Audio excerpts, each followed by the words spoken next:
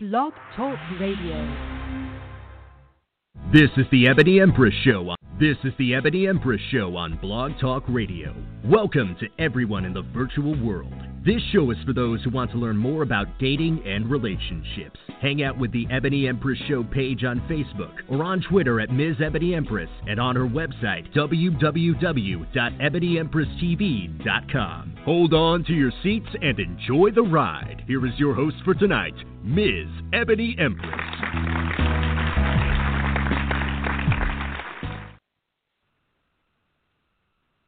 Hi everyone, this is Ebony Empress. I'm not sure if you can hear me, guys, but I am trying again to get back out there and to let you guys know that we are live. So I see that somebody has popped on already. So I'm going to reopen the chat room. I had to close everything down because it wasn't working. But, you know, this happens. And I'm pretty chilled about it. I try to be chilled about it because if I'm not, hey, I'm going to go crazy. But I know Blog Talk, having been on Blog Talk for what is it? It was like about 4 years.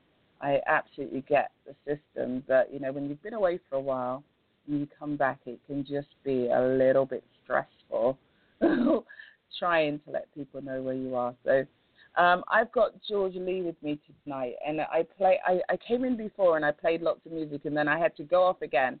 So I've gone live again, and I have put a message out to everybody.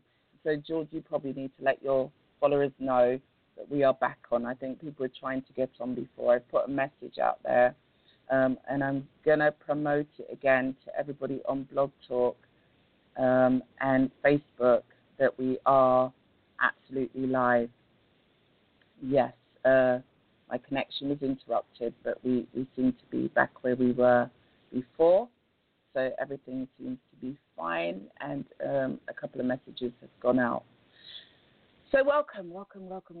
Tonight, of course, I am talking to George Lee, and yes, I'm going to try and get him to come in and talk about Love Her, which is a book he has written, and, of course, his life and all the changes that has brought about.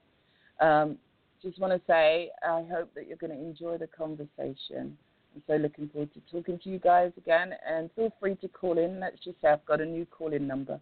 So let me tell you what the new call-in number is. It is 516-387-1807.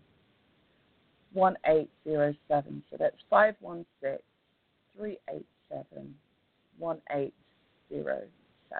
Okay, come and join me. I'd love to hear from you guys. Or hang out in the chat room, send me some messages. Trying to get my chat room working. It's playing at the moment. I'm not sure why, but I'm sure it will be up and running in just a second. It looks like it's reconnecting now.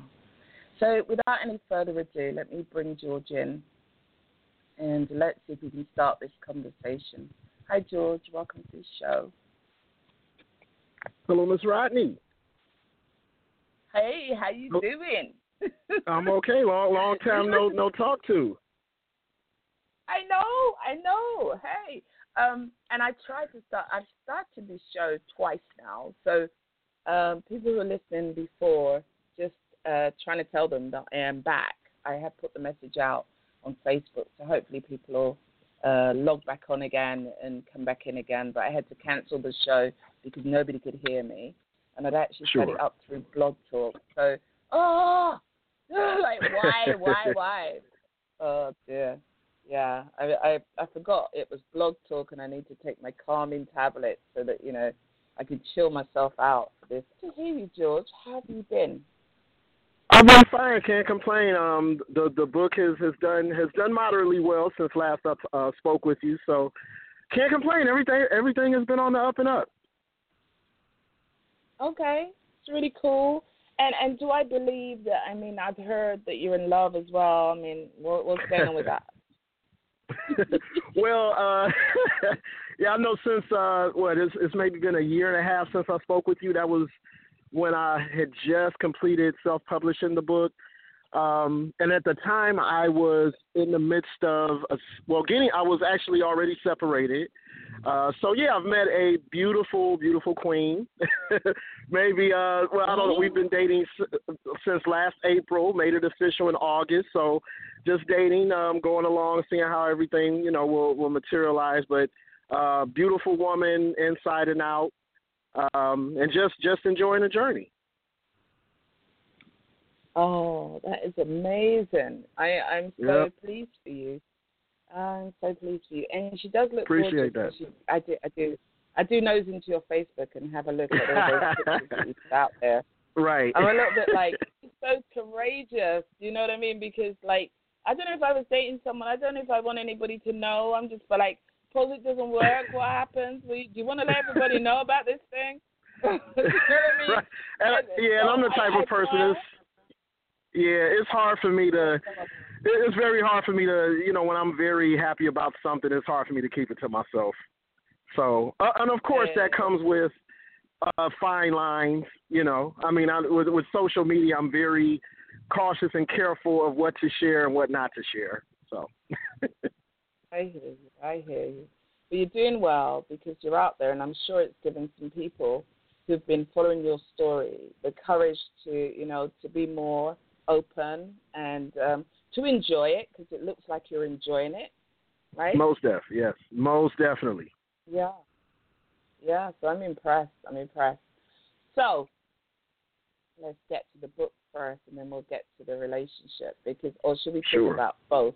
Because I really put the title out there, How to Love Without Fear, because I felt like, I feel like when I look at your stuff on Facebook and I think of the conversation we had a year ago or more, I don't know how long now, but the last time we spoke, I really feel like you have lost the fear. You're handling that fear really well. And I think that's something that our listeners could learn from. So, kind of start the journey at the beginning, because I know you were a poet, or you're still a poet, and then you've written this book. How has the book kind of helped you to evolve in all sorts of shapes and sizes in all different areas of your life? And how is that affecting the whole love thing? Sure. Well, as I had spoken to you about my history the first time we talked, I started out as an MC. That was maybe late 80s all the way to the mid-2000s. And actually ever since the mid-90s, I've been doing poetry, spoken word at different open mics throughout Cleveland, then Atlanta, and now a little bit in Columbus, Ohio. And just from when I started my Facebook page, I started doing a lot of writing just as far as narrative, sort of like narratives. And I never had confidence in that type of writing that I did. I always saw myself as a poet, just writing bars and lyrics. And so I started getting a lot of likes on the statuses as far as the narratives and different compliments. And did you major in English? And I'm like, huh? So from that point, it kind of gave me the courage to actually write the book. And the book is actually something that I've been wanting to write for 20 years, actually. I just never saw myself as that type of writer until maybe 2 years ago.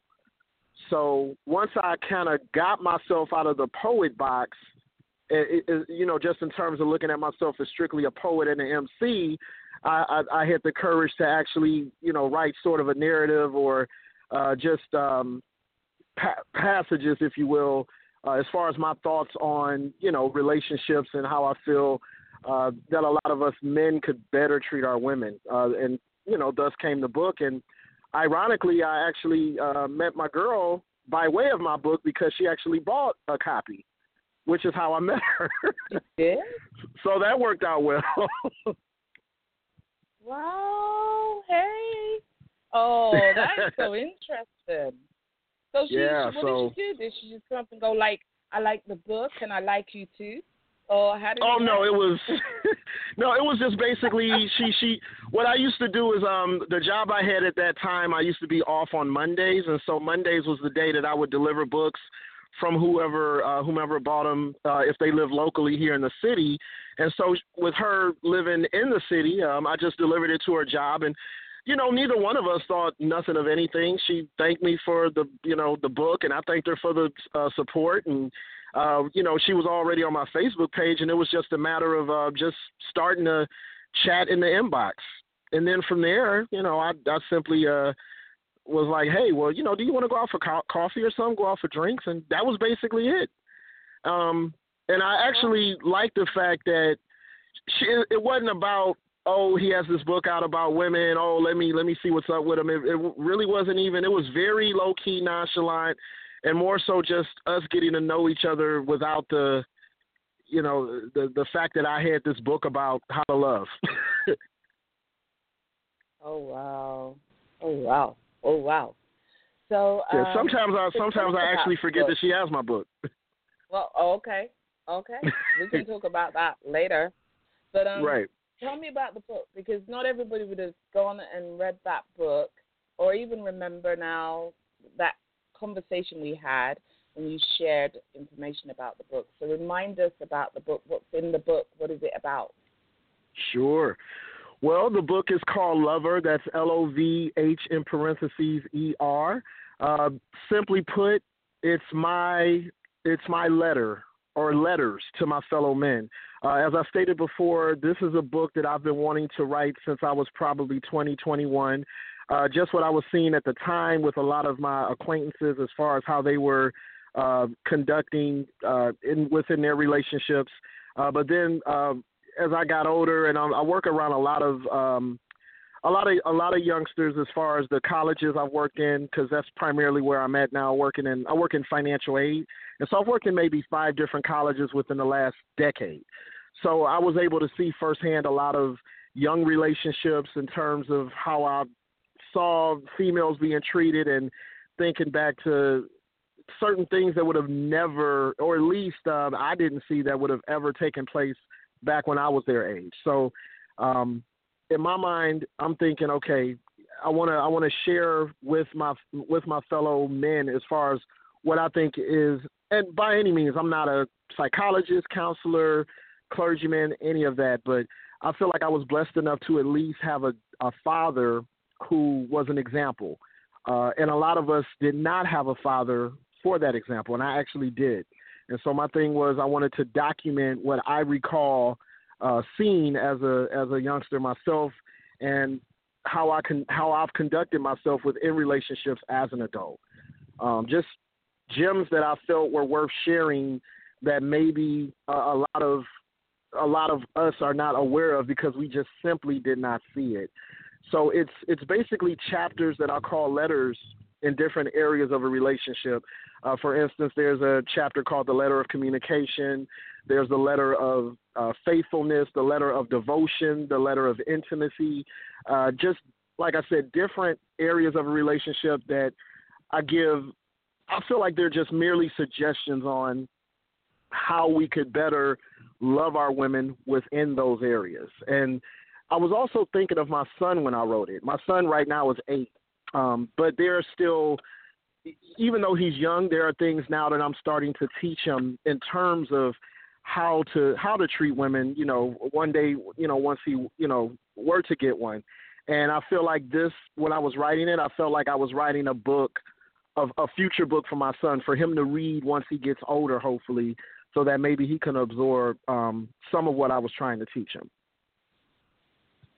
Okay, that's really lovely, isn't it? That you kind of projected your mind forward to the future, and when your son grows up, he gets to read something that will support him in his relationships and how to be a real man in a relationship. So I think that's amazing. That's quite a nice thing to do. Yeah. In terms of your own relationship, because, you've got a while to wait for your son, right, to start doing his hunting. So for you, how did it empower you to find that special one? What do you think happened in your mindset when you were writing the book, or after you read? Because I hear this happen all the time, that people who've written a book suddenly find the thing that they kind of created in the story for themselves. So how did your book happen for you? Because it seems like you've gone on that journey, you've written the book, and now you've got the love. how do you think it made that shift for you? How did it change? Sure. Well, the book, actually, I began the book when I was married because, as I stated, it was something that I wanted to do for a while, so it was already in the works. But ironically, after I was separated and divorced, the book helped serve as sort of therapy. It was therapeutic, and not necessarily even within the content of the book itself, but just the fact that, you know, my art has always just been self-therapeutic, whether it was my visual art, whether it was my music, and now my poetry and writing. So in writing the book and continuing to write it and finish it after I was separated, it helped me. Writing the book helped me maintain that faith. It helped me not lose that hope that one day I will be able to love again and find someone who will be able to receive my love. And it just helped me not to grow bitter. It helped me to forgive, even within writing it, because a lot of the times when I wrote it, I felt like I wasn't even writing it from my point of view. I felt like someone else was writing it. Just kind of a hopefulness, even in my darkest time, that I feel like I did not have. But in writing it, it kind of sparked that hopefulness within me, and almost maintaining the faith that I would not fall prey to the hurt that I was going through at the time. So I would say, simply put, it definitely prepared me. It made me. It caused me to stay in a safe place and in a good place to be able to appreciate what was before me that I was not even aware of. Okay. So I think sometimes when you end a relationship, like marriage or a long-term living lover or whatever it may be, there is sometimes the bitterness that's left behind. And Sure. And I think a lot of people find it hard to let go of the things, that bitterness, you know, you hurt me, right? Right. There's that. So did you do anything, like have any particular rituals or ways of separating yourself from that and not being infected by the bitterness that's left at the end of a relationship? Sure. Well, to me, the first step with anything is acceptance. You accept what is. You and just like any other area in your life, whether it's your career, whether it's if you lost a home, the first crucial step is acceptance. You accept what is. Then you look at what you could have done or what you did do, and if you did all that you could, that's what you have to have peace with. So it was knowing that I did all that I could with what I had that gave me peace, and then afterwards forgiving whatever is necessary to forgive for without the expectation of an apology. So many of us are still seeking to forgive only if we receive a verbal apology, which is really conditional forgiving, and that's not really forgiving. You have to forgive for you. If you're not forgiving for yourself, you're not really forgiving. So that's, to me, the second step. And then after that, it was really just a combination of my son, I would have to say. He probably helped save my mental life without even realizing it. And then on top of that, I would definitely have to say my art, my son, and definitely my close circle of friends and family that were there to support me, without a shadow of a doubt. I would say all of those elements combined together definitely helped me get through. And it also helps immensely that me and my ex and I, we have a very civil, I would say untraditional, wonderful relationship at the behest of our son, because we both realize that our son is the most important thing there is. So because of that, we are not hesitant in working together for the good of him. So that definitely helped. Oh, that's so wonderful. I just feel shivers there. Isn't that good to be able to establish that relationship? People can't always do that because they're not always adult enough to let go of the things that, you know, of the past or the things that hurt them in that relationship. And especially if you still got to see that person, like how do you let it go, right? It's not easy. But not at all. To you for actually doing that.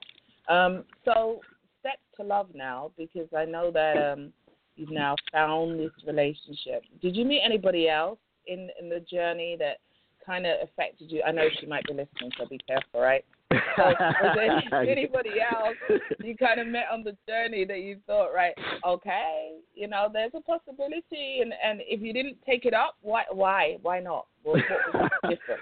Well, I definitely did date. I dated, and I call it for real dating, because my definition of dating when I was younger was not really dating.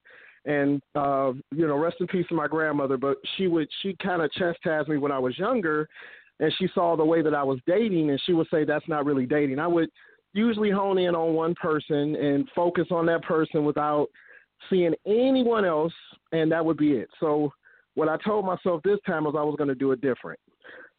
So and I'm sorry I'm out of breath. I actually just came from work. I came in the house. Anyway, so this time I took the time out and dated around, you know, of course not, you know, committing to someone without letting them know, hey, I'm also dating someone else. I was always honest. But there were a couple that I felt, okay, maybe this could go forward, but for whatever reason, it just didn't work out. You know, whether it was fear or whether it was just incompatibility, for whatever reason, it just didn't work out. But with her, decider? I'm sorry? I wanted to ask you a question before you go. I was saying before you get to her, so I'm sure people are going to be interested in the journey. So sure. For her, right? So what was the deciding factor? I know you said there are lots of different things, but did you decide to let them go, or did those people let you go? What was the process? Sure. In the dating, throughout the dating process, I would say there was maybe a couple instances where I decided to let whomever go, and then there was a couple instances where they decided I wasn't their type. Definitely.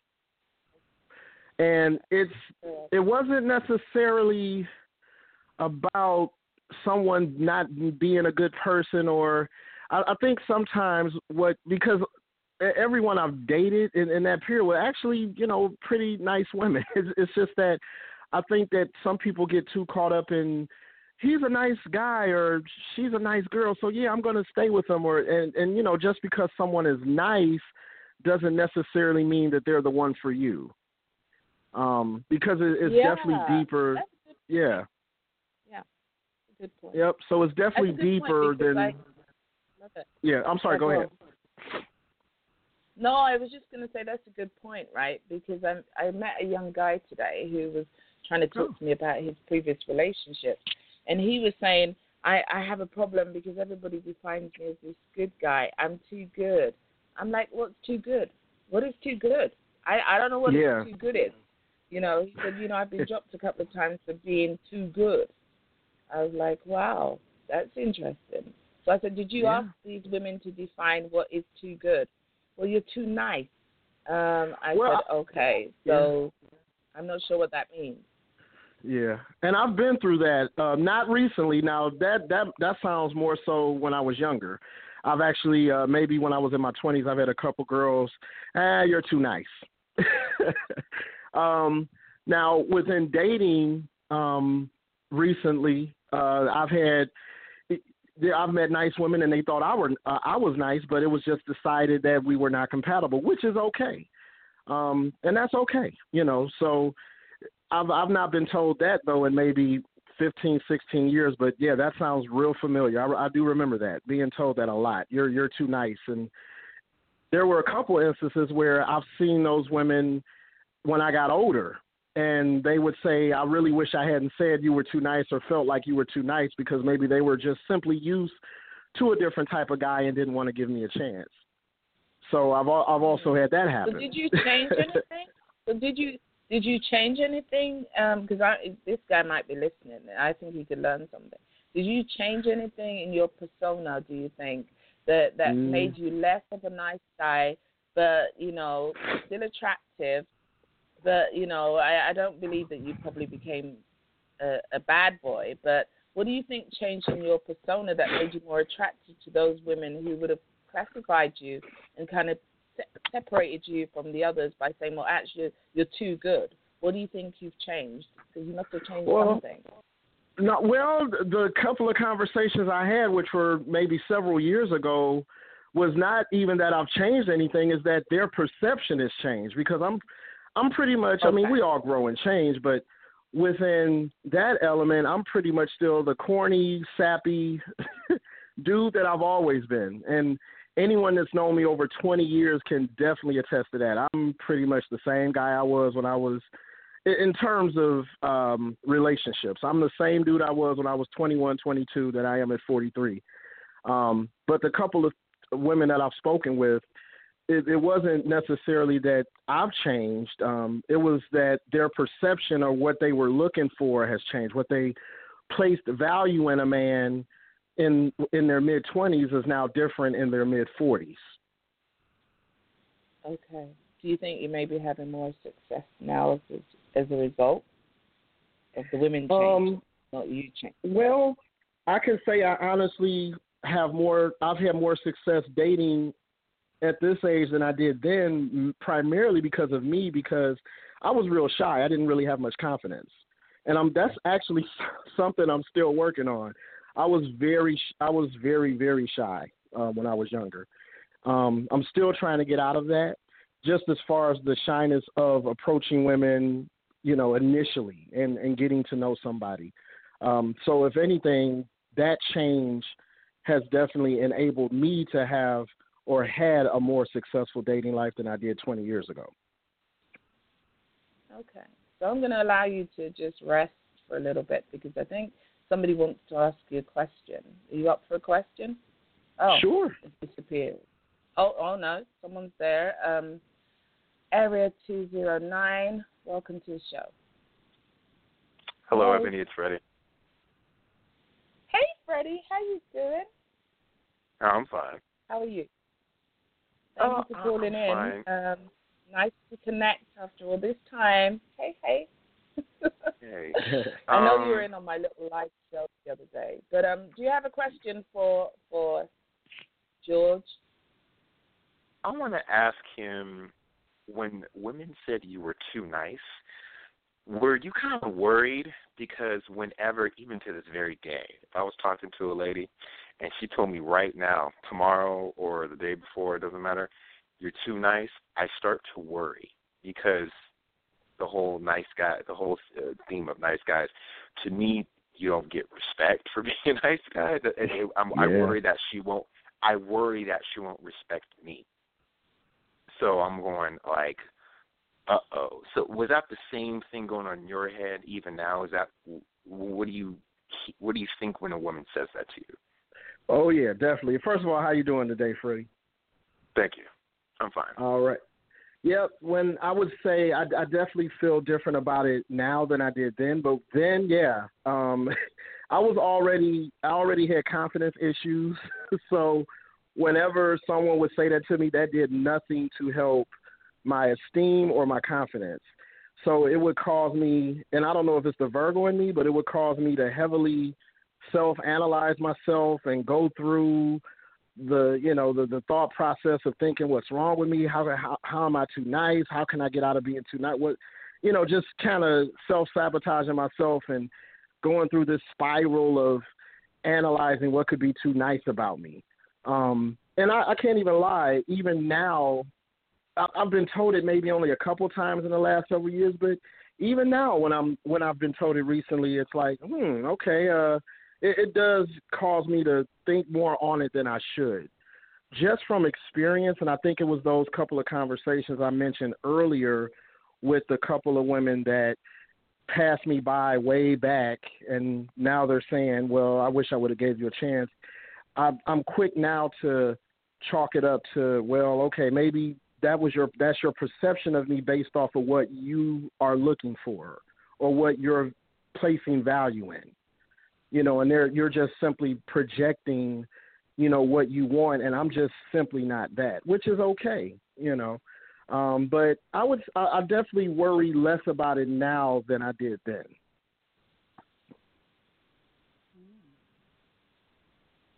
Okay.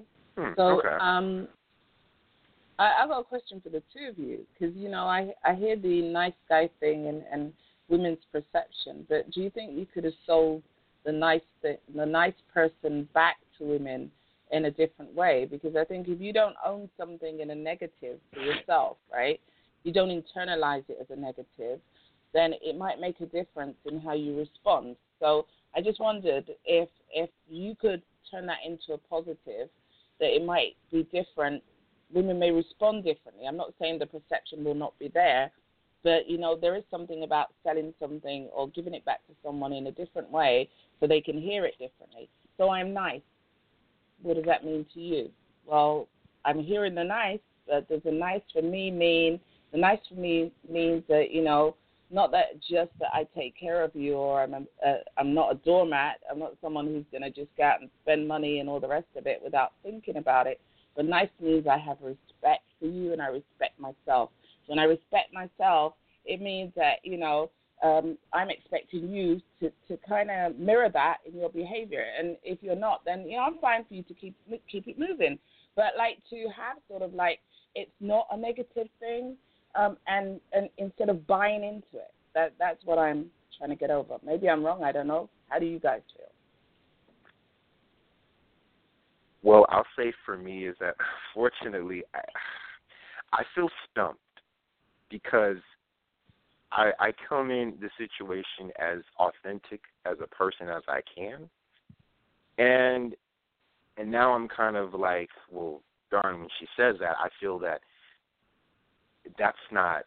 that wasn't good enough for her. So I'm going like, okay, so maybe I should go somewhere else, because you telling me I'm nice just equates to I can walk over you, and I know women don't respect that. So I think I'm with the wrong chick. So the positive thing I'll try to take out of it is go somewhere else where you're appreciated.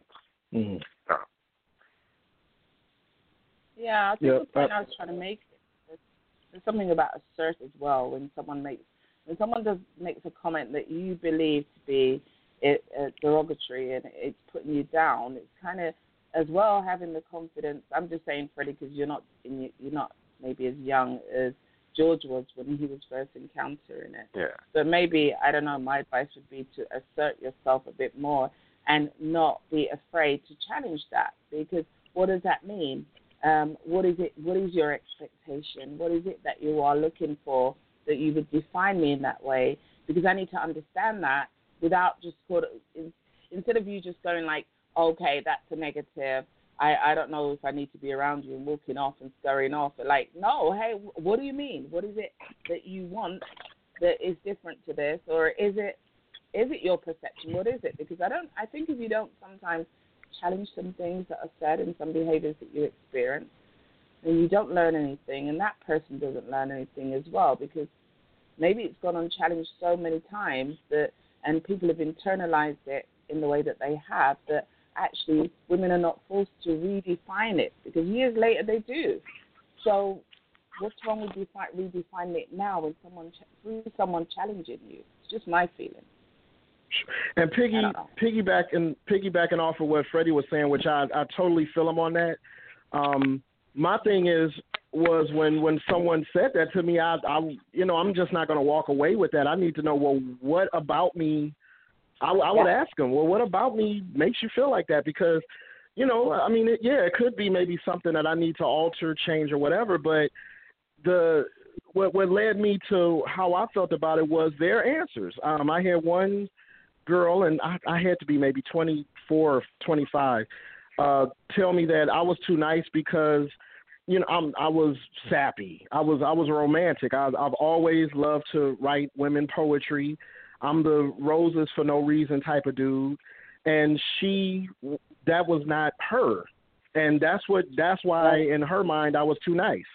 So like Freddie was saying, my first instinct was, okay, that's who I am, and there's nothing wrong with that. So I need to be with someone who actually appreciates that, because to me, there's no need to alter something about you that's good. Now, if it was, something that could cause for growth or something that did maybe need to be looked at, then yeah. But in that case, to me, you're better off being with someone that appreciates that good thing about you. Yeah. But I think my point was you also need to stand in it and not be shying away from it. You know, own it. And I guess that's the question. That's what I'm saying, because when you own it, people have more respect for it. And I think the way women are treating it, if I am to believe what you're saying, then people are kind of looking down their noses and saying, well, you know, you're not good enough because you have this behavior. And so what I'm saying is there are lots of good guys out there. And, you know, the guy I spoke today, no different. There are lots of good guys. But when they say when they are telling me I'm a good guy, they're going to say, I'm a good guy. And, you know, it's a bad thing already. You know, they're already owning it as a bad thing. And, you know, it's not good, but you might not see it as good, but I am a good guy. Well, what the hell? If you are a good guy, own it, be proud of it, put your chest up and say, right, more women need to recognize this. If you guys aren't there yet, take your time. I shall wait for you. Do you know what I mean? When you finish with all the abusers and everybody else out there, you know, you'll come back down this road, okay? By then, I may have moved on, right? Just my thought. That's all. Just to kind of be proud of who you are, to have that self-esteem for who you are and the choices you make. Because, you know, if you don't own it and respect it, I don't think anybody else needs to. That's just my thought. Anyway. Yeah, and I feel, most definitely. And just off of what you're saying, I definitely feel that, you know, communication, that's why communication is key. If someone is calling something out on you that's within you internally, to me, you owe it to them to ask for clarification. And then that should begin the road to, you know, journeying into seeing what needs to be altered, if anything needs to be altered, because a lot of times people project. And when I say people project, what they're really doing is calling something outing you that's not necessarily bad, but it's a reflection of who they are or who they aren't. And because we all have values that are subjective, some that are healthy and some that are dysfunctional, it begs to be questioned when someone is attempting to call something out in you, and not to immediately dismiss it as bad, but to ask for clarification and say, hey, well, what about me? You know, what are you exactly saying? Because there have been things about me, because nobody's perfect, you know, so that I've been inquired of within a relationship, and I'm like, okay, yeah, that's a good point. Let me roll with that and see what I can alter about that. But to me, when you have a lot of, you know, of you're too nice, and also, and this may be a grouping, and I don't want to do that, or a stereotype, but the women that I've heard that from were young. They were not anywhere over 30. It was usually young women, which kind of made sense and followed within a pattern of the women that said that were still trying to find what they were looking for, and their values were still growing. And so it almost made sense that once they were older and their values evolved, that now what they saw as too nice was actually comfortable or adequate, or now it's a prized quality. Whereas before it was, no, I can't deal with that because of maybe what they were used to or what they were not used to. But I think what you said about not having confidence and being very shy would have probably been the thing that those women, or something about what they were picking up. I think confidence is very attractive, right? Confidence in a woman or a man is attractive. And, you know, sometimes it doesn't matter. You know, you don't have to have everything else, but when you are confident in who you are and you step out there in confidence and you speak to a woman directly, you address stuff, you're not running away, you're not hiding, you're not making excuses for who you are and, you know, and who you've shaped up to be right now, it becomes attractive because a lot of people aren't even sure of themselves. A lot of those young women don't know. All they know is their parenting. All they know is what they see around, what they hear about what a man should be, you know, and that's defined often by the media and, you know, what you may see in your dad, your uncles, and the people around. Those are your role models. And until you start to really find out what it is and you start to establish what you really want and what you know in the opposite, right, if it's the opposite. So it is a journey, but you can form that journey I think, by actually working on yourself and your self-esteem and your confidence. And that's something I've learned. I think when you can really be clear about who you are, this is who I am, this is what I'm about, you start that journey to changing sometimes the perceptions that are out there. Because I think what young women are probably looking for is that strong kind of leader type, the macho type, because they think that's what all the films show. Right, yeah, definitely. Yeah, the guy that's charging around, whether it be Superman or whatever, that's the image that's put on us. So in looking across, what you're going is like, well, where's your cape? Where is it? Right. Where is it? And what you're getting is probably, I love you, I like you, and you're going like, no, that's not what I'm used to, okay? Right. You have to big that up a little bit. You got to, lower the voice a little, make me feel like, hey, there's a man on this. And it's not true. None of it's true. It's all fabricated by perception and informed by different things. But if that's what you're working against, then you've got to shape yourself around that, I think, and not cower to it, but just kind of mark out your own way of defining and redefining yourself as a man, because I think there's still this big conversation amongst men about what it is that man needs to be. I can't tell you as a woman, but what I can say is that some things are attractive to a woman, and those are two things: confidence and and the ability. I heard Steve Dean. I listened into his show tonight. I was just being nosy, really, and he was trying to coach men.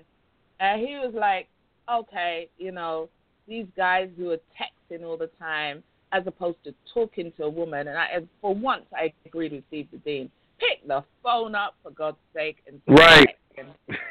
Exactly. That is so unmanly to sit behind a little phone texting, and these little pictures that you're sending out. Come on. Yeah. Pick the phone up and tell someone how you feel. Actually, I was listening at home. I was like, yeah. Come on, tell these dudes. No, I completely agree with you. That's one phenomenon. That's one phenomenon that I discovered when I got back into the dating game. Because, I hadn't dated since 2003. So back then, texting was not really a big of a deal as it was now. So I was just amazed at how many people preferred texting over talking. But, yeah, going back to what you were saying about the shyness, definitely, that's one quality about myself when I was younger that I did not like, which the whole you're too nice, in some instances I did fit that in that box. And so it did actually cause me to look at that and hence, work on that and change that as I got older. Because it's not about being this, macho dude.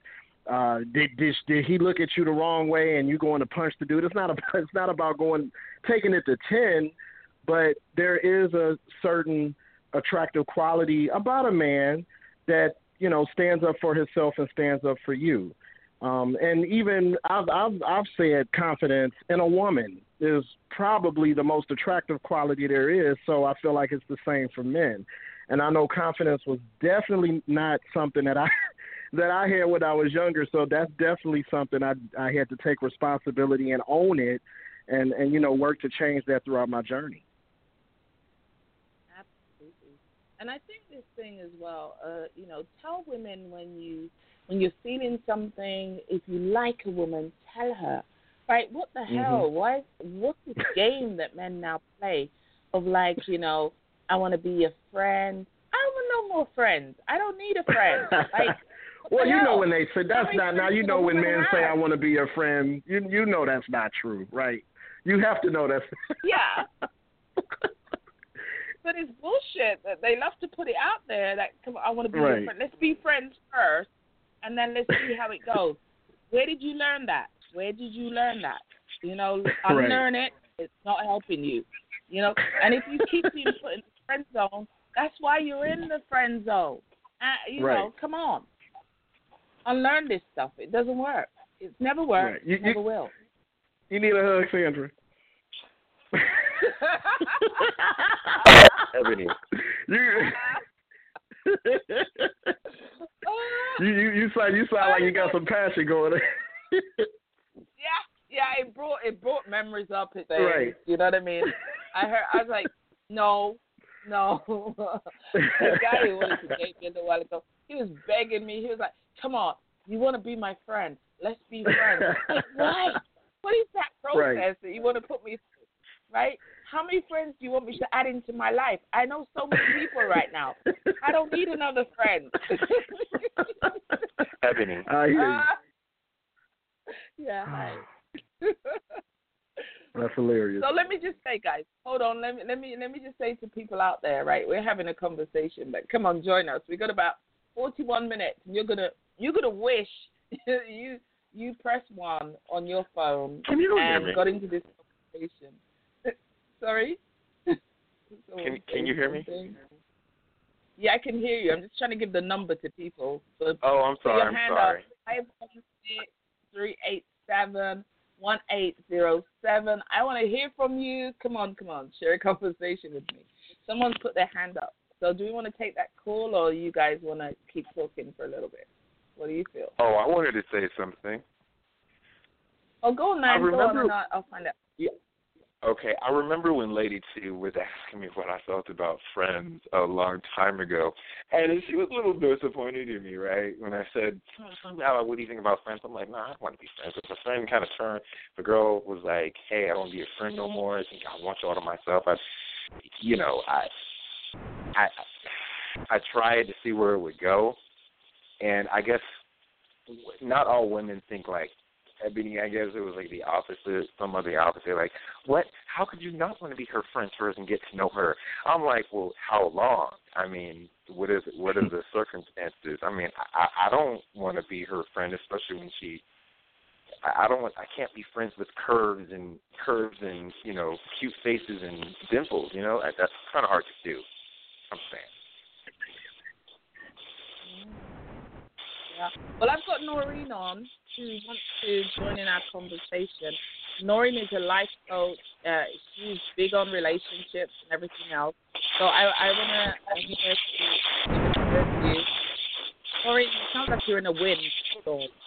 No, I don't know what that is. Should I go in on my computer? Like, you may need to. You're very noisy. All right, so I've muted her a bit just to let her come back on her computer. Yeah. So, Freddie, I hear what you're saying about not wanting to be friends with someone who's cute. I think what it is, it's about being intentional. And I think a lot of people aren't intentional. And that means you're not honest about your intention. If I know that, you intend to have a relationship, then I might say, okay, you wanna slowly go on this until you're sure. That's fine. But if you're saying one thing and your body language is saying something different, then don't parcel it in a friendship. It isn't a friendship. Do you guys get what I'm saying? Most definitely. Both of you. Okay. So let me see if I can bring Noreen back for a second. Let me see if she's ready. Hi, Noreen. Hello. Yes, better. Can you hear me? Is that better? I didn't do anything. Yes, I was trying to get on. but it sounds better on my computer. Okay. Awesome. Okay. Hi guys. How are you? Hey, how you doing? I'm doing well, thank you very much. And yourself? Oh, real good, real good. Oh, that's nice. That's really nice. So I was just listening. So I'm going to listen some more, but I can't chime in because I'm really not clear what your conversation was at the moment. So I can't really chime in yet. So I'm just going to listen, and then then I'll chime in. Okay? Okay. No doubt. All right. Listening. I've got somebody else who wants to come in. Maybe it's my house. Let's see what he wants to say. Hi, welcome to the show. Yes, it's House. I disagree with you on the friend zone thing. For me, Okay. The reason why I prefer the friend zone thing, because I believe that the basis of a solid relationship is based on friendship. And if you're in the friend zone, particularly if you start off as friends, both of you can see more clearly about each other. You're not blinded by infatuation, sex, physical attributes, and none of that stuff. And you see more of that person's character and vice versa. And then there's some defining moments that might pop up. Like a friend of mine, who was still friends, she was dating a guy, but then he got a stroke. About 3 or 4 weeks later, she dumped him. She says she's not a nurse. Now, I wouldn't want to be hooked up with somebody like that.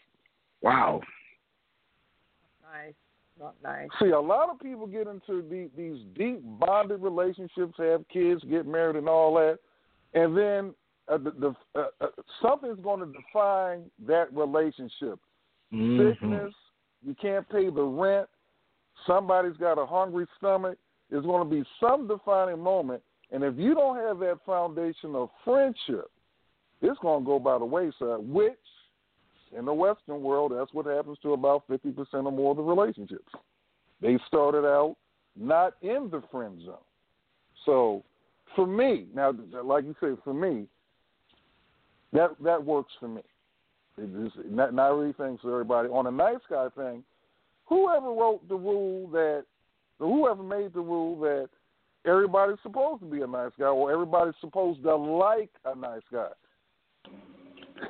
Relationships and what people prefer are like Baskin Robbins. There's over 31 flavors. Some people like nice guys, some don't, and they got all kind of degrees all in between.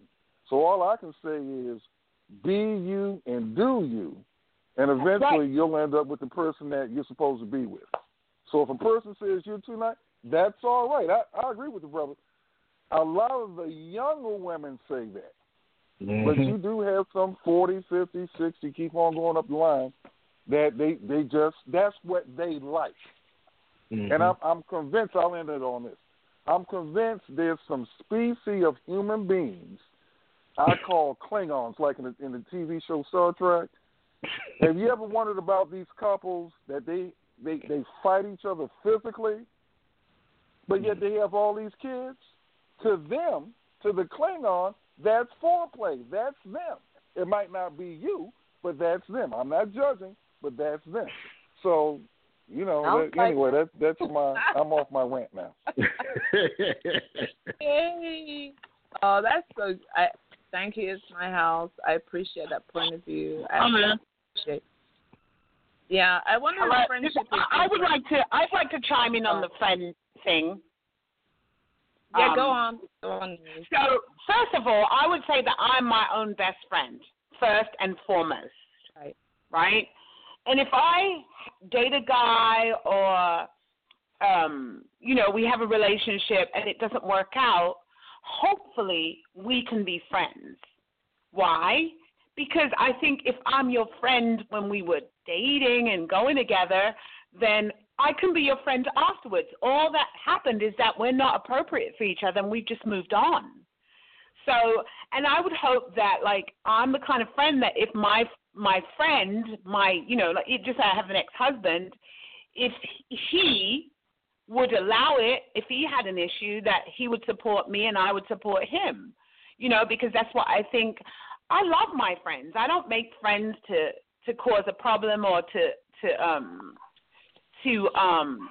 end the relationship in an ugly way. I enjoy and love the men I date. I don't date them because I want to cause a problem.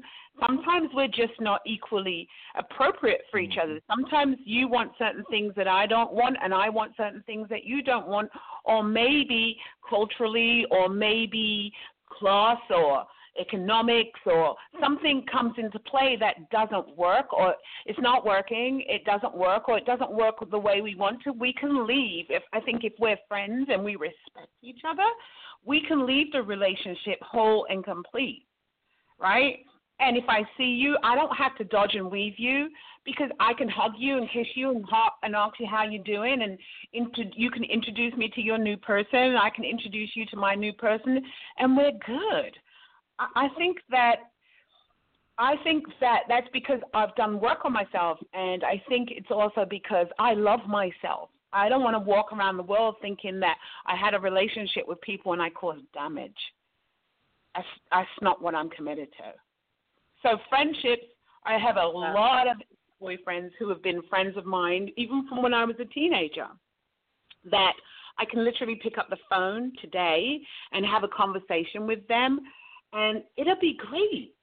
I mean, I can do that because I've done work on where I've had conversations.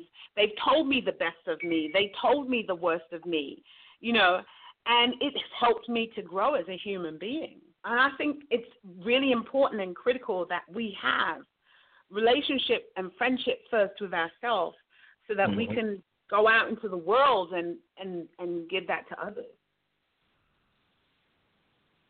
So, Noreen, I've got a question for you. Sure.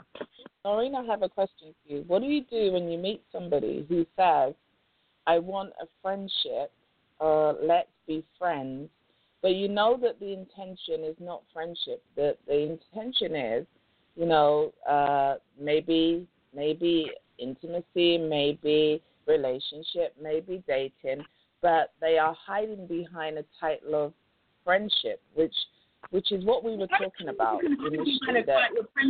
Does that I don't know how like you can hide behind it. I don't really want to date. I don't want to date you, but I want to be your friend, and then we'll see how it goes. I have a thing about it.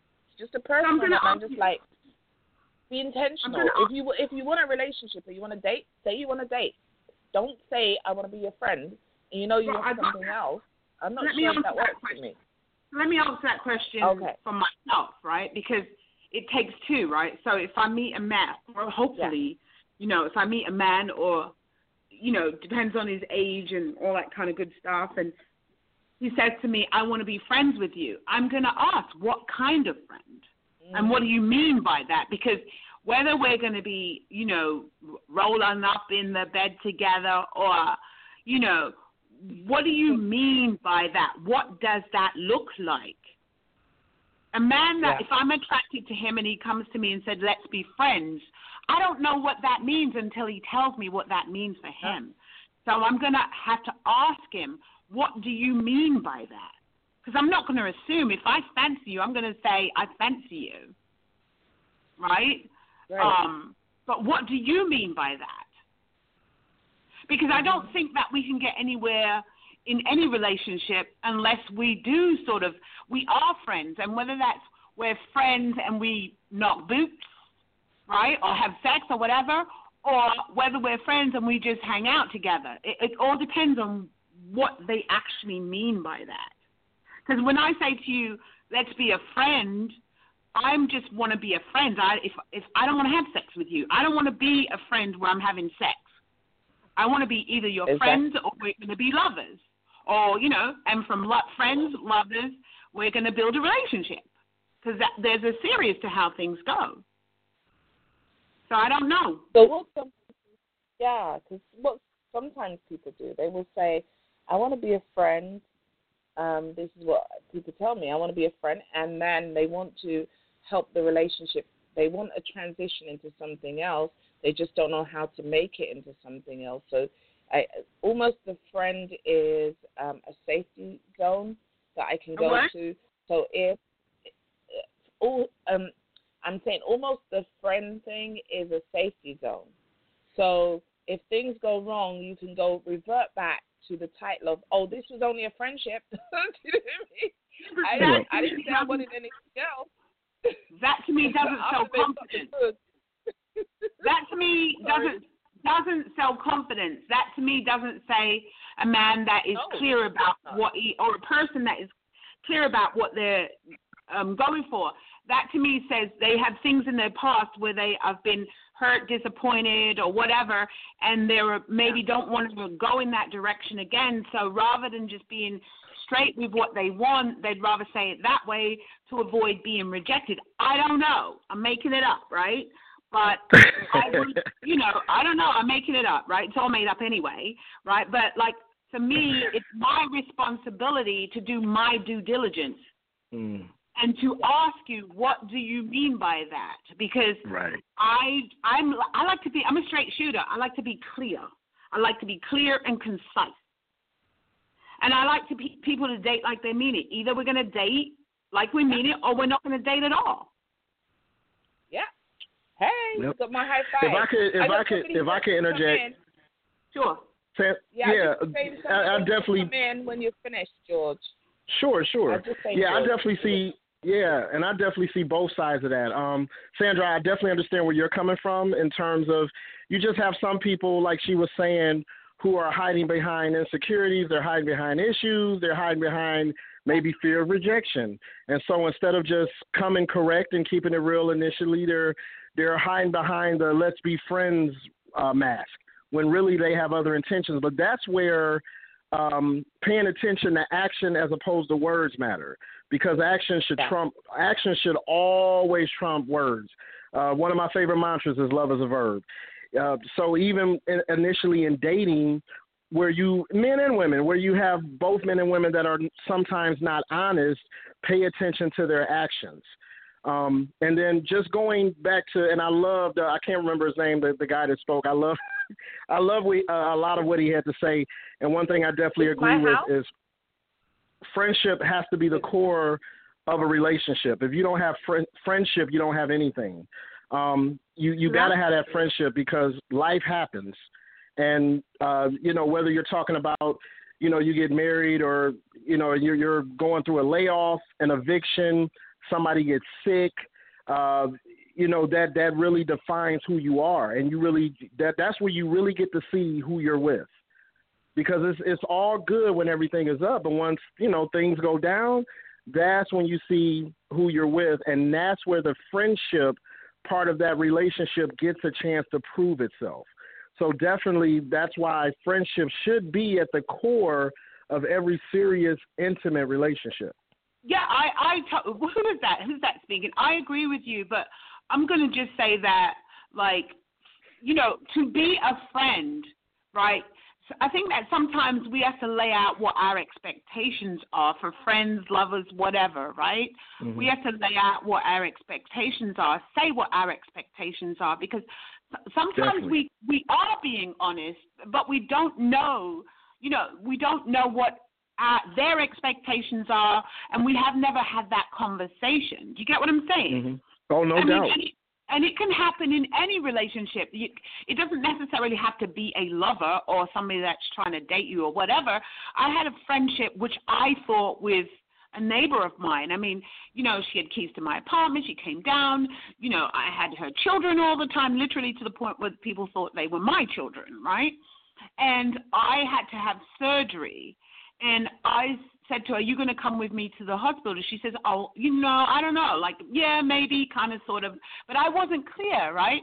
But then what I realized is that the lady down the street, who we were just coffee shop buddies, and I said to her, I'm going to go have surgery. She says, who's going to go with you? And I said, I'm just going to pop in and pop out. She goes, no, I'm not going to allow you to do that. So she goes, I will come with you. And she came at 6 a.m, picked me up. We went to the hospital. She stayed with me at 9 o'clock. They put me in the bed. She came the next morning, make sure. She came and took me home from the hospital. She made me soup. My neighbor came down and was cleaning my already clean apartment with Clorox, which I told her I don't do that. She insisted on doing it. But what I realized is that, it's not that she was a bad friend. That was what she could provide. Right. Hospital didn't work for her. Right? I mean, yes, I must admit that I was like, well, this is kind of fucked up. We're supposed to be close. We're supposed to be friends. Mm-hmm. We do all the things that we were like family. But what I realized is that hospitals didn't work for her. Sickness did not work for her. Right? And sometimes we don't know these things about our people or the people that we choose. Right? And we automatically want to jump to an assumption that they're fucking bitches or bastards or whatever the case may be, but it's not true. Sometimes it's not. Sometimes these people just don't have the capacity to go where we'd like them to go. Right? So it really is like just taking on a sense of it really is taking care of yourself and knowing what's important to you and what you care about so that you can share it, you know. And so it's kind of hard. It's difficult because we choose because we want these things, and sometimes it doesn't work out that way. Right. Yeah, I agree. I just want to say the person who had their hand up, if you want to come in now, might be a good time to put your hands up again. Press 1 on the switchboard. We've got about 22 minutes. And do you know what? We've been having a really good discussion tonight. I have really loved the discussion, which started off about love and has gone into friendship. It's got a little roller coaster. But it's all around. the same. But it's all the same. And love is not a thing. Love is an expression. It's an experience. It's not a thing. Because you bring me flowers or you rub my feet or you tell me I'm the most fabulous woman in the world, that's not love. It's an expression. And we choose it. We can either choose it or not. But we are responsible for the love that we want to experience. It's not a thing. And many of us think it's a thing, and it's so not. It's so and not. Most importantly, it comes from self. If you can't give what you don't have, and that's just logic. That's physics. If you don't have self-love, you're not giving love. And it all starts with you. So definitely, I agree with you. But yeah, definitely, that's all hand in hand. You have to be a good receiver of the love that people are giving you. Yeah. You know, and you can't. There's so many different. We're so varied, and so we human beings are so amazing, right? I believe that we're amazing. And we're so varied, and there's so many things that we want, but we can't articulate or express it because we don't have language for it. Mm-hmm. We have language for what we have language for, and then the things that sometimes we just don't have language, and sometimes it lives like a grunt or a smile or and some people, it's hard for them to fully, truly express it. You know, even to receive a hug from a person, it's really difficult, you know. So we have to remember that we have to teach people how we want to be loved. Exactly. Yeah. You know, and not everybody. Go ahead. Okay, so I'm just going to interrupt and say we started, Maureen, because you jumped in when we'd already started the conversation with George. George is the person who has written the book called Love Her, and George has been on a little journey. He wrote this book, Maureen, and since he wrote the book and put his stuff out there, he's found love. He's has a lovely relationship now, and I know I stopped him from really telling me about that George. So I wanted him to tell us what difference this relationship has made. Why he told us before why he had picked that person, but almost told us. But tell us why you selected this woman. What made it different for you? Sure, that's easy. She allows. I feel I can be me with her. As I mentioned before, you have to love yourself before you can give love. So my thing is, I know who I am. I love myself. So she comes along, and now she makes me feel comfortable about how I love myself and now how I love her. And so the giving and receiving is almost effortless because I sense in her a love for herself. So it's all about her making me feel comfortable about who I am and how I love myself. It's the age-old question, how do you know when you found the one? And I feel like one day I can answer my son if he ever asked me that, and I could say, you know when you found the one when you feel good about who you are around them. And that's exactly what caused me to pick her, to start this journey and roll with her. She just different qualities about me that were demeaned or belittled in the past that I know were not bad, and maybe they just wasn't that person's or people's preference. she made me feel like it was just all the world to her. And she receives it, just like the young lady just finished saying, we have to learn how to receive love. She receives love. And in turn, that makes my heart just blush. The fact that she receives my love so well. And it's effortless. I don't have to explain any givens. I don't have to go into, well, what's the problem? It's just effortless. And that's basically it in a nutshell. So love. So she makes you. Is it that she makes you feel good, or you feel good around her? Well, actually, a little bit of both. I already feel good about who I am, but I feel comfortable. I feel like I can shed and just be who I truly am around her with no misassumption. In my past relationships, I'm used to being judged or being assumed based off of that person's past. But with her, I almost feel like I'm starting off from scratch, as if she's my first and I'm her first. There are no judgments. There are no preconceptions. It's just she's looking at me clearly. I know it sounds corny, but the movie Avatar, it doesn't sound corny. Yeah, when they say in Avatar, I see you, that's how I feel. Like she sees me for who I just am. But it's also you allow her to see you. Exactly. It really has nothing to do with her seeing you. It's that you allow her to see you, and thus she sees you.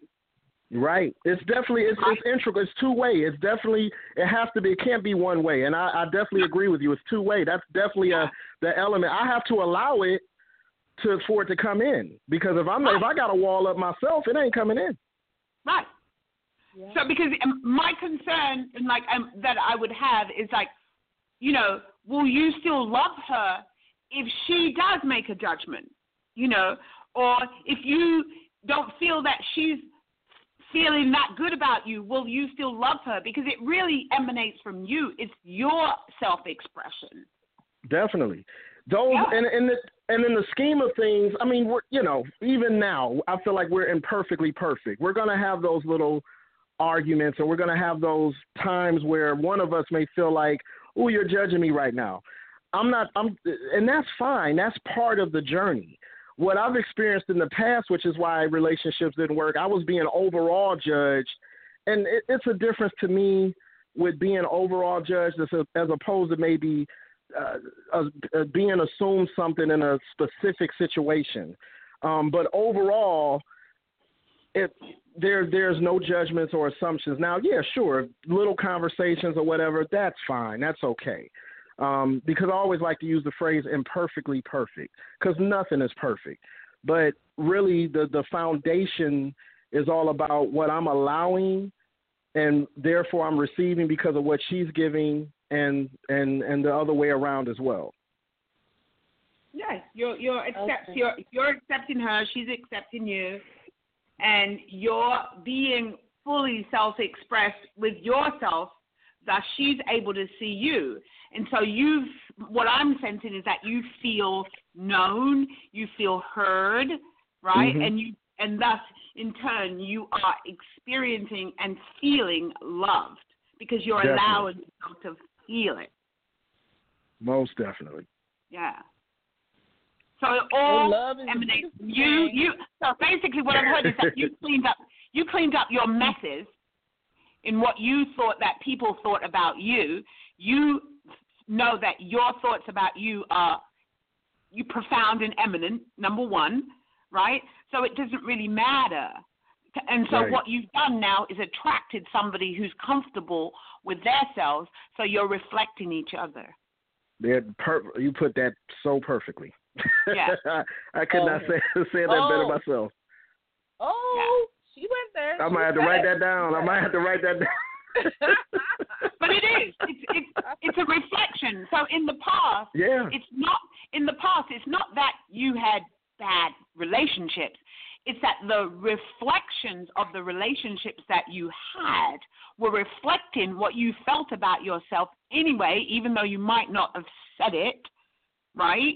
But it's the feelings that you were reflecting about yourself that those people said and reflected back to you. That's why it didn't work. So you had to up your game. You had to up your life. You had to up the conversations that you had with yourself about yourself.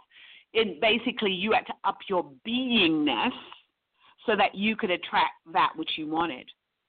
Right, because back, it was a lot of doubt. Like, there are things, like I was saying way earlier, I'm even still today working on my confidence. There are truths about me that even I'm still right. To the day you die.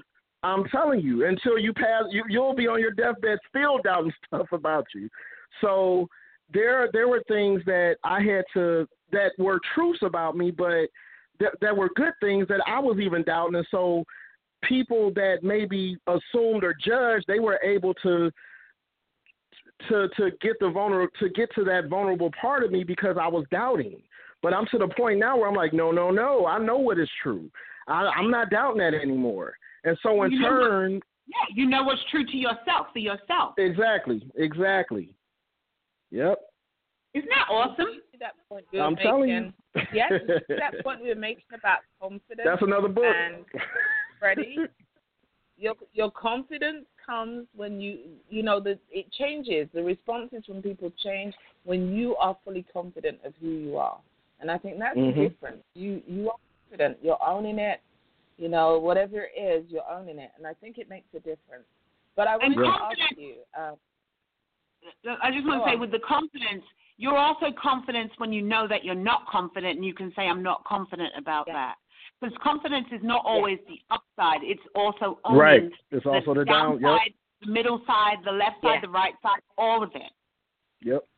Yeah. It's simply awareness. Confidence is totally. Right. Because confidence is simply It's simply synonymous with awareness. It's all confidence is awareness. Like you said, whether confidence isn't always positive, so you have to be confident in where you're falling short as well as where you're rising up. It's synonymous with simply just being aware. Mm-hmm. And once you're aware, that's when doors and windows and cracks and everything else start to open. That's right.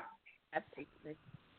I wanted to say, guys, we've got about 10 minutes left, so if anybody wants to say anything, know that I'm finishing. We're over time. I'm in the UK. You guys need to get over it. I am not staying out later. I've got a long way to go to work. So let me just say that I know, George, you have written this amazing book, but is there going to be a sequel to this book? Is there something more? Now you've found this new relationship. Are you going to try and write something, or what are you going to do? Sure.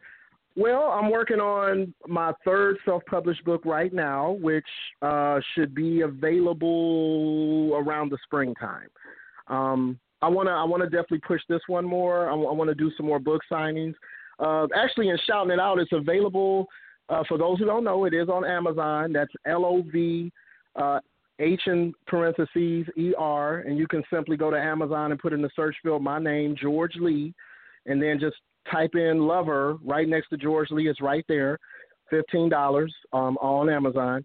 And there is a UK link as well. I'm assuming if you're in the UK, you can just go to Amazon and it's right there and you can order it because I made it accessible in the UK as well as America. Also, I have another book that a lot of people don't know about. I think I mentioned it when we talked a year and a half ago. It's an erotic book of poetry. It's called Moist. Okay. This is a book I actually wrote 10 years ago, but I re-released it. That's also on Amazon, and you can put George Lee Moist right after George Lee, and it'll come right up. That's also $15. That's a book of poetry. But yeah, I'm not stopping. I'm gonna definitely keep on writing. I got about, I don't know, five more books that I'm actually playing with. One is definite. Like I said, that one will be out in the springtime. Okay. I am so impressed. And George, where are you located? I am in Columbus, Ohio. Originally from Cleveland, Ohio, but right now I'm in Columbus, Ohio. Okay, got it. Yep. And also I wanted to say you can request me on Instagram. That's GLee _1973 at Instagram. Also, I'm on Twitter. That's at Echo1973, ECHO. Then also, of course, I'm on Facebook under George Echo Lee. Anybody have any questions, you can email me at george.lee lee0903@gmail.com. Also, I have a YouTube channel. Right now, I have little snippets of me speaking from the book, and there's also a link on YouTube where you can purchase the book. And you can if you go to George Lee, put in George Lee, that's my channel. But there's one link up right now. If you put in Lover, and then if you put in the book for men, it'll automatically come up. Cool. Okay. Cool. Awesome. Absolutely. So awesome. George, you should do a Facebook Live and read an excerpt from your book. See, now you've been lurking on my page. I'm actually doing one in 2 weeks. I'm doing one in a couple of weeks. So you should add me to that. You should add me to that. Yeah, we need. Yeah, most definitely. If you can request me, and then I'll add you. But yeah, I'm doing that, and I want to start doing those every other week. I want to hold similar to this. I want to hold a question and answer session. I'll send out invites, and then a certain time and day, and then whoever wants to join in can join in. But I'm definitely going to do that like every other week, starting maybe in a couple weeks. What I don't know what your book looks like. Your page looks like. So there's 8,843 Georges. George Lee. If you put in George, put in George Echo Lee, ECHO Lee. Okay. And I might have to. I'm almost at my friend limit, but I got a couple of spots left. George Echo Lee, is that you in a gray sweater? American Institute That is me. of Alternative Medicine. There you go. I just sent you a friend request. Awesome. Friend request. But then, like I said, you can. Okay, so I'd like to say something. So I would like to. Yeah, sure. I would like. So any available single, nice, fun men that are like completely balanced that are out there that are available in New York City, I would like to meet them. I know some people in New York. I'm looking for husband number 2. No. Oh, wow. I'm looking how can people find you? Noreen, how can people find you? Yeah, put your information out there. Find you? How can you find me information? Okay. Also, you can find me. He's hilarious. Noreen Sumter is my my regular email Facebook page, and they can find me at NoreenSumterCoach.com. That is my email, my website, NoreenSumterCoach.com, or they can find me at Noreen Sumter Personal Life Coach at Facebook. Oh, and she has some gorgeous pictures on there. So you guys, come on, you're gonna want to get involved. You're gonna want to call. And I have my ugly pictures on there too. So you know. Oh, if there's anybody out there who's got like there is no ugly pictures of me. I just have the keeping it real pictures. I was just gonna say there's 4 minutes, 36 seconds left of this broadcast, and if there's anybody who needs to do a shout out to a single person out there to say, actually, I'm available, come get me, feel free to put your hand up right now. No, come and woo me. Come woo me. That's more. Anybody who needs something, this is your chance. If not, I'm gonna kind of close us out. I just want to thank you, George, so much for sharing the show. My first show back in about I don't know, nearly a year. Well, yeah, I remember it was like summer. It was summer of fall of 14, like this October, November 2014. So it's been a minute. Yeah, but I've done shows since 2014. Come on, I just haven't done them with you. But the last time I did a show was probably about 8-9 months ago, before I started going back to school. But since then I've been busy. But I wanted to say to people that I'm going to try and come in on a Thursday. Sorry? What's that? We have 3 mutual friends. Oh, right. See? Okay. And you never know about those mutual friends. We'll see. Okay. Brad's not available. Yeah, all right. You guys talk to each other offline, all right? So let me just say thank you so much for joining us tonight. To all my virtual listeners, everybody in the U.S., in the UK, in Australia, wherever you are. Thank you so much for joining the show tonight. I'm out of here because I got work tomorrow, guys.